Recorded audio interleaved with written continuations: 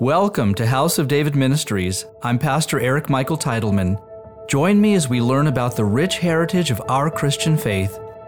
In each episode, we explore a unique topic that will deepen your knowledge of Christ and who we are as His people. In this episode, we will discover the meaning behind God's laws of keeping kosher and whether the church should honor these laws today.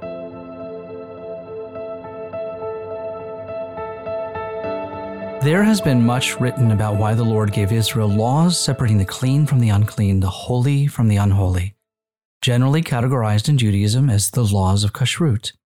And it's interesting that the Lord's categorization predates the Mosaic law. We read in Genesis chapter 7, it says, "You, Noah, shall take with you 7, each of every clean animal, a male and his female, 2 each of animals that are unclean, a male and his female." Some attribute the laws of kashrut to health and dietary benefits. Certainly God loves me and therefore He cares about what I eat, right? But that would be like comparing the religious ceremony of hand washing before a meal to our common practice of sanitizing our hands. I think there is a deeper spiritual significance hidden in the law. The laws of kashrut in practicality have little to do with health. They were derived from the laws governing the temple. And that is why koshering a metal pot requires it to be scoured with fire and rinsed with water not placed in a dishwasher. And ceramic and porcelain, earthen cookware must be shattered. Under Jewish law called halakha, Gentiles are prohibited from touching an open bottle of wine. In doing so, they render the whole bottle non-kosher and unclean. Gentiles are also prohibited from exclusively preparing bread or other bread-related products. Unlike wine, they can participate in the preparation, but cannot own the bakery lest they render the products unclean. So why these prohibitions? Well, because wine and bread were both used in the temple, particularly the temple sacrifices, and I chose these 2 elements for a specific reason. Both were used by Yeshua when He officiated the new covenant with His disciples, and both are universally accepted by the church, which includes the Gentiles, as the elements of communion. Under the Mosaic covenant, the Lord detailed the laws of separation and sanctification. For example, any animal flesh that touches something categorized as unclean shall not be eaten but burned with fire. Anything dead is unclean, and anything that touches it also is rendered unclean. And those with leprosy or other discharges, including women during their menstrual cycles, are likewise unclean. And to be made clean or become sanctified required either immersion in a mikvah, a sanctification pool, or it required the priest in the temple to make a sin offering. As we read in Leviticus chapter 14, it says, "Then the priest shall offer the sin offering and make atonement for him who is to be cleansed from his uncleanness. Afterward he shall kill the burnt offering." The 5 books of Moses, called the Torah, meaning instruction, were given to Israel for a purpose. We are told in Leviticus chapter 10, "It shall be a statute forever throughout your generations, that you may distinguish between holy and unholy, and between unclean and clean, and that you may teach the children of Israel all the statutes which the Lord has spoken to them by the hand of Moses." Israel was not just required to learn about the clean and the unclean, they were instructed to practice its separation as well. Therefore, under strict rabbinic law, the Jewish people were not only prohibited from intermarrying with their surrounding Gentile nations, they were also required to remain separate from them. And edicts for Gentile impurity, as it is called, were issued shortly before the first Jewish war against Rome. The reason for these edicts is debated, but what remains clear is that the Apostle Peter was aware of them when he received his infamous vision from the Lord. We read in Acts chapter 10, it says, "You know how unlawful it is for a Jewish man to keep company with or go to one of another nation. But God has shown me that I should not call any man common or unclean." Peter broke with Jewish law when he visited Cornelius, and for this reason it is unquestionable that the vision given to Peter of the unclean animals descending from heaven was a direct reference to the Gentiles. Some argue the laws of kashrut remain in effect for the Jewish people despite this correlation. But I believe the law of Moses was not only given for instruction, it was given for its ultimate fulfillment in Christ. So this is a difficult area to navigate. Christ is the fulfillment of every law, and in fact, he is the embodiment of God's law, which is both eternal and ultimately binding on all humanity. For example, regarding the Sabbath, God gave his instruction to Israel. Even though Christ is our eternal Sabbath, we know that observance of the Sabbath is an eternal ordinance. For it is written in Leviticus 16, "It is a Sabbath of solemn rest for you, and you shall afflict your souls. It is a statute forever." At the council in Jerusalem, the apostles discussed whether it was necessary to circumcise the Gentiles and command them to keep the law of Moses, specifically as a requirement for salvation. The unequivocal answer was no for the Gentiles, but yes for the Jews, as Paul had Timothy circumcised.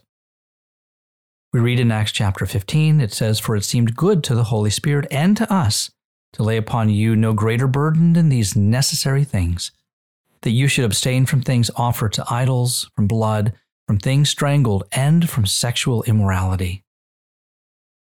So, should we as Jews continue to practice and observe the laws of kashrut? Well, I think that depends.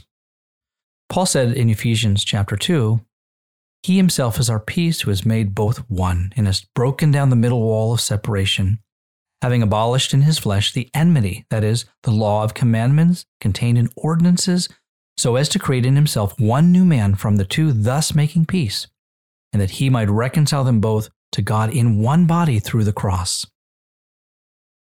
Paul has articulated that God's law of commandments contained in ordinances given to Israel created a separation, meaning a sanctification from her surrounding Gentile nations. But now the Gentiles have been made clean through the blood of Christ. As we read in Romans chapter 9, "Even us whom he called, not of the Jews only, but also of the Gentiles." And Peter spoke to the house of Cornelius, saying in Acts chapter 10, "In truth, I perceive that God shows no partiality, but in every nation whoever fears him and works righteousness is accepted by him." And while Peter was still speaking these words, the Holy Spirit fell upon all those who heard the word. And those of the circumcision who believed were astonished, as many as came with Peter, because the gift of the Holy Spirit had been poured out on the Gentiles also, for they heard them speak with tongues and magnify God. It is evident that God's law of sanctification regarding the Gentiles has been fulfilled in Christ, and for this reason, it would be inappropriate for any Jewish person to reject their food unless it has been offered to idols, contains blood, or has been strangled.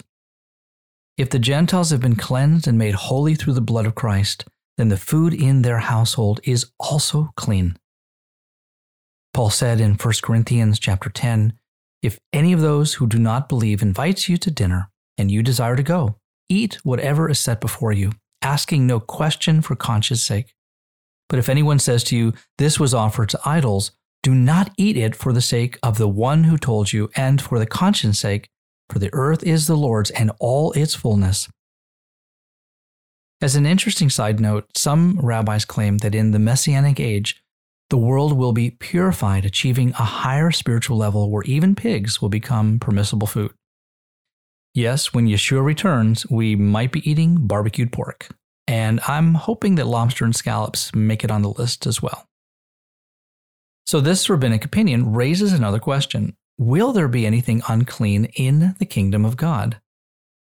I do not believe so. As we read concerning the New Jerusalem in Revelation chapter 21, it says, "There shall by no means enter it anything that defiles, or causes an abomination or a lie, but only those who are written in the Lamb's book of life." The Gentiles have been grafted into the branches of Israel and have become part of her commonwealth. As we read in Romans chapter 11, it says, "For if the first fruit is holy, the lump is also holy. And if the root is holy, so are the branches. And if some of the branches were broken off, and you, being a wild olive tree, were grafted in among them, and with them became a partaker of the root and the fatness of the olive tree. So here the Gentiles have been grafted in to this cultivated olive tree. And being grafted in does not make the Gentiles Jewish. Paul further clarified in 1 Corinthians chapter 9, he says, "For though I am free from all men, I have made myself a servant to all, that I might win the more, and to the Jews I became as a Jew, that I might win Jews. To those who are under the law as under the law, that I might win those who are under the law. To those who are without the law as without the law, not being without a law toward God, but under law toward Christ, that I might win those who are without law.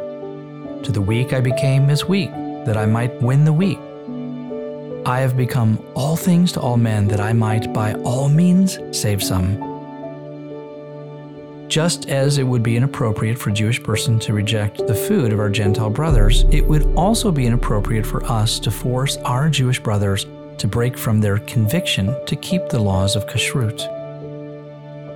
So regarding our first question, should we as Jews continue to practice and observe the laws of kashrut, and should Christians do so as well?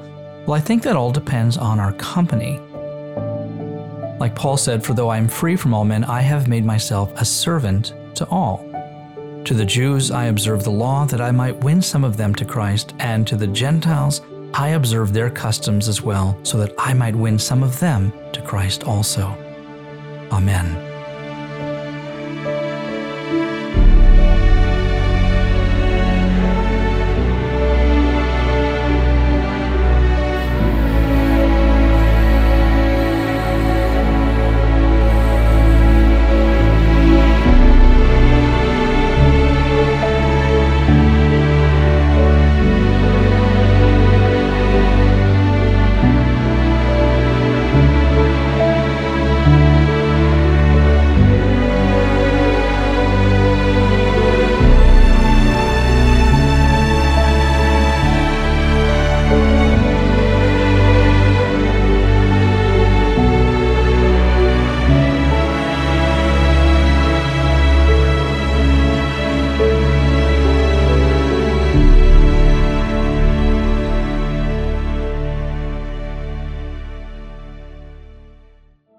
If you have enjoyed this teaching from House of David Ministries, make sure you subscribe to our channel and don't forget to visit our website where you can sign up for our monthly newsletter. We pray the Lord richly bless you, and we look forward to having you join us again for our next episode.